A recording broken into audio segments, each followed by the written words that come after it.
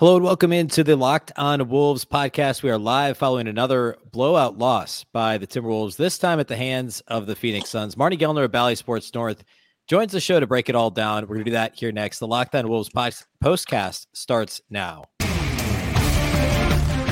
You are Locked On Wolves postcast, part of Locked On Sports Minnesota, your team every day.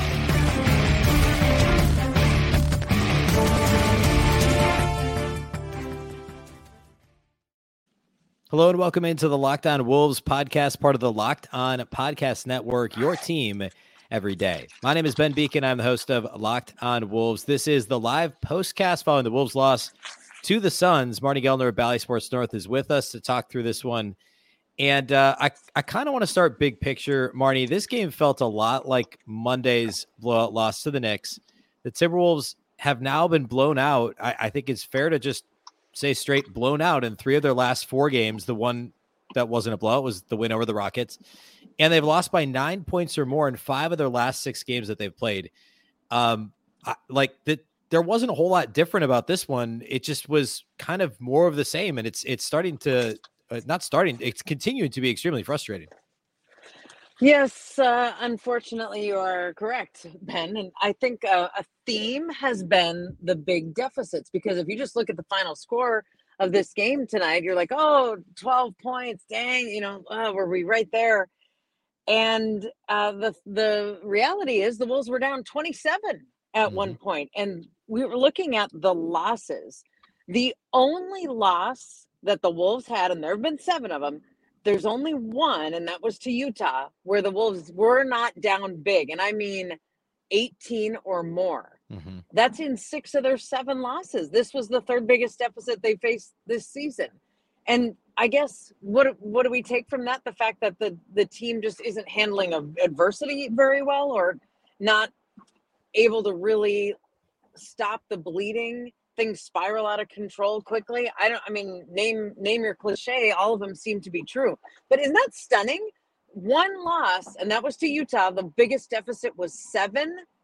After that, they've all been between 18 and 32 points. And we're 3 weeks into the season. Yep. Well, and there really is a lack of there's a lack of a lot of things. But to your point, the resiliency, it's like they have to get down 25 plus before there is any sense of resiliency.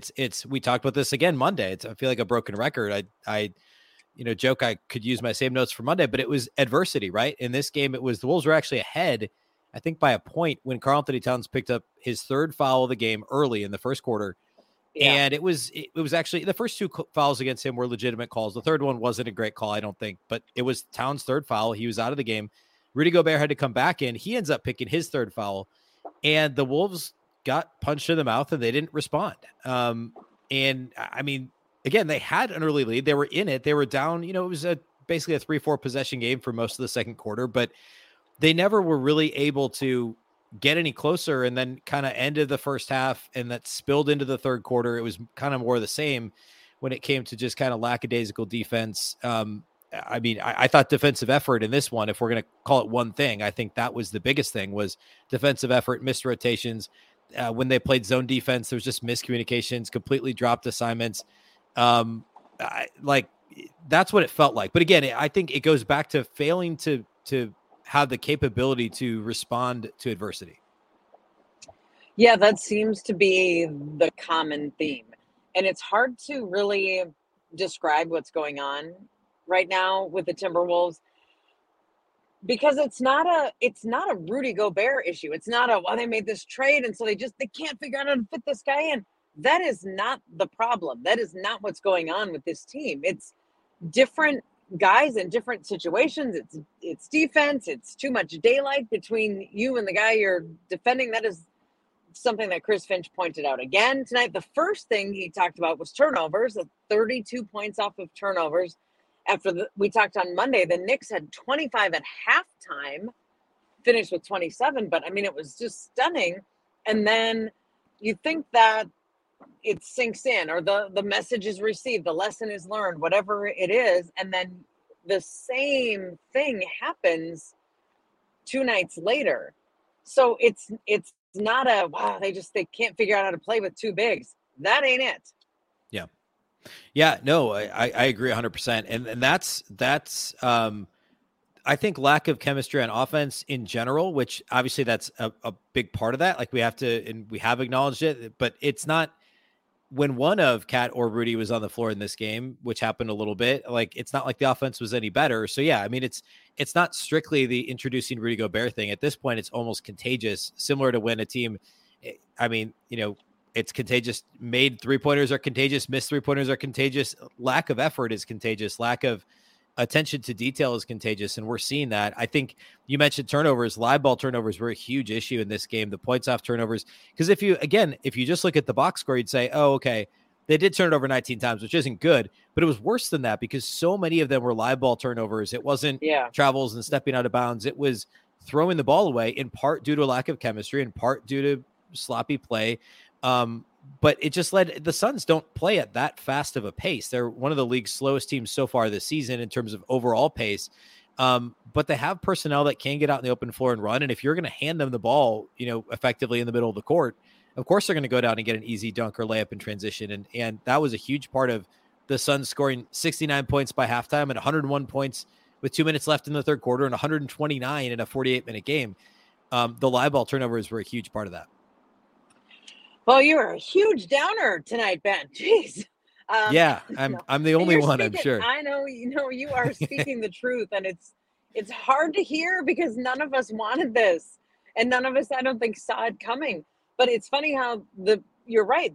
Phoenix is not a big pace team, yet tonight played fast because that's kind of what the Wolves gave them. On Monday night, the Knicks are not a big 3-point shooting team, yet they were on Monday because that's just kind of what the Wolves gave them. So things need to change. They need to change in a hurry. And I'm not sure about the urgency because we heard from, after the game tonight, Anthony Edwards and Jaden McDaniels, both inside the Timberwolves locker room. And both were still very optimistic, and it's early and we know what we're capable of and nobody in here is panicking. And to some extent, that is important. Like, okay, perspective, and you don't want to just everybody freak out. That's really not solving any problems. But another part of it is like, well, you better be shook up. You better be starting to freak out because this is getting late in a hurry if we're not seeing improvements. And I guess somewhere in the middle is probably where you should live. And maybe it's just not something they want to tell the media. Maybe they don't want to say those things with all the recorders and microphones and cameras in front of their faces, but hopefully internally it's being talked about with a lot more urgency than they're letting the public know. Yeah, absolutely. That makes a ton of sense. Let's talk about our friends. Our title sponsors of today's show is actually our friends over at LinkedIn. These days, every new potential hire can feel like a high-stakes wager for your small business. You want to be 100% certain that you have access to the best qualified candidates available, and that's why you have to check out LinkedIn Jobs. LinkedIn Jobs helps you find the qualified candidates that you want to talk to faster. Post your job for free at linkedin.com/LockedOnNBA. That's linkedin.com/LockedOnNBA to post your job for free. Terms and conditions apply. All right, a huge part of this game was the lack of not having Naz Reid available. He was out due to illness in this game, and with the foul trouble, the bench rotation looked a little bit different. We saw smaller lineups more frequently, especially early in the game. And it didn't really work. Nate Knight saw some limited minutes in the second quarter. But, it felt like it was time to see some different lineups and see Chris Finch get a little bit more creative. I didn't really see anything that stood out as, not that we can really take a whole lot from parts of this game, but that was part of the issue in the second quarter was just new lineup combinations, playing small, against the Suns team that they're a little bit shorthanded, but DeAndre Ayton was available. It just felt like they couldn't quite push the right buttons in terms of the rotation, especially with no Naz Reid available. Yeah, and that Naz one was surprising too, because he was not on the injury list. And it wasn't until we were into the game.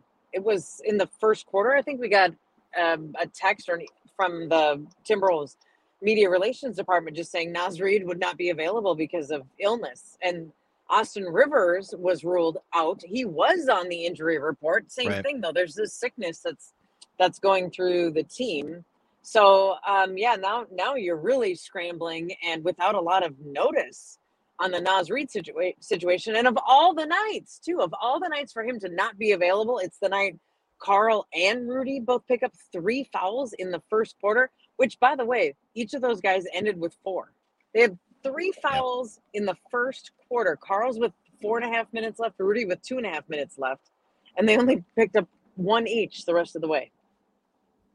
Yeah. Let's talk about something a little bit more positive. I think we can round this out on a little bit of a better note. Jaden McDaniels played a really good game, and he probably was, I would say, by far the Wolves' best player on the court in this game. Jalen Noel had some good moments in the first half. He actually finished with 7 turnovers, though, but he was a shot in the arm in the first half. Jaden McDaniels really played a solid all-around game. He had 24 points, 8 rebounds, 3 assists in 38 minutes, and didn't actually pick up a foul until the fourth quarter, which, after fouling out in 17, 18 minutes on Monday and chronically that being an issue for him, he was really good in this game. I was impressed with Jaden McDaniels. Yep, and I think that's important to point out the fouling part too, Ben, because that has been what has kept him off of the court the most. And the thing that has, it's caused him such frustration when he doesn't get a call and then he quick fouls out of frustration. And it just kills him because he doesn't have those to give.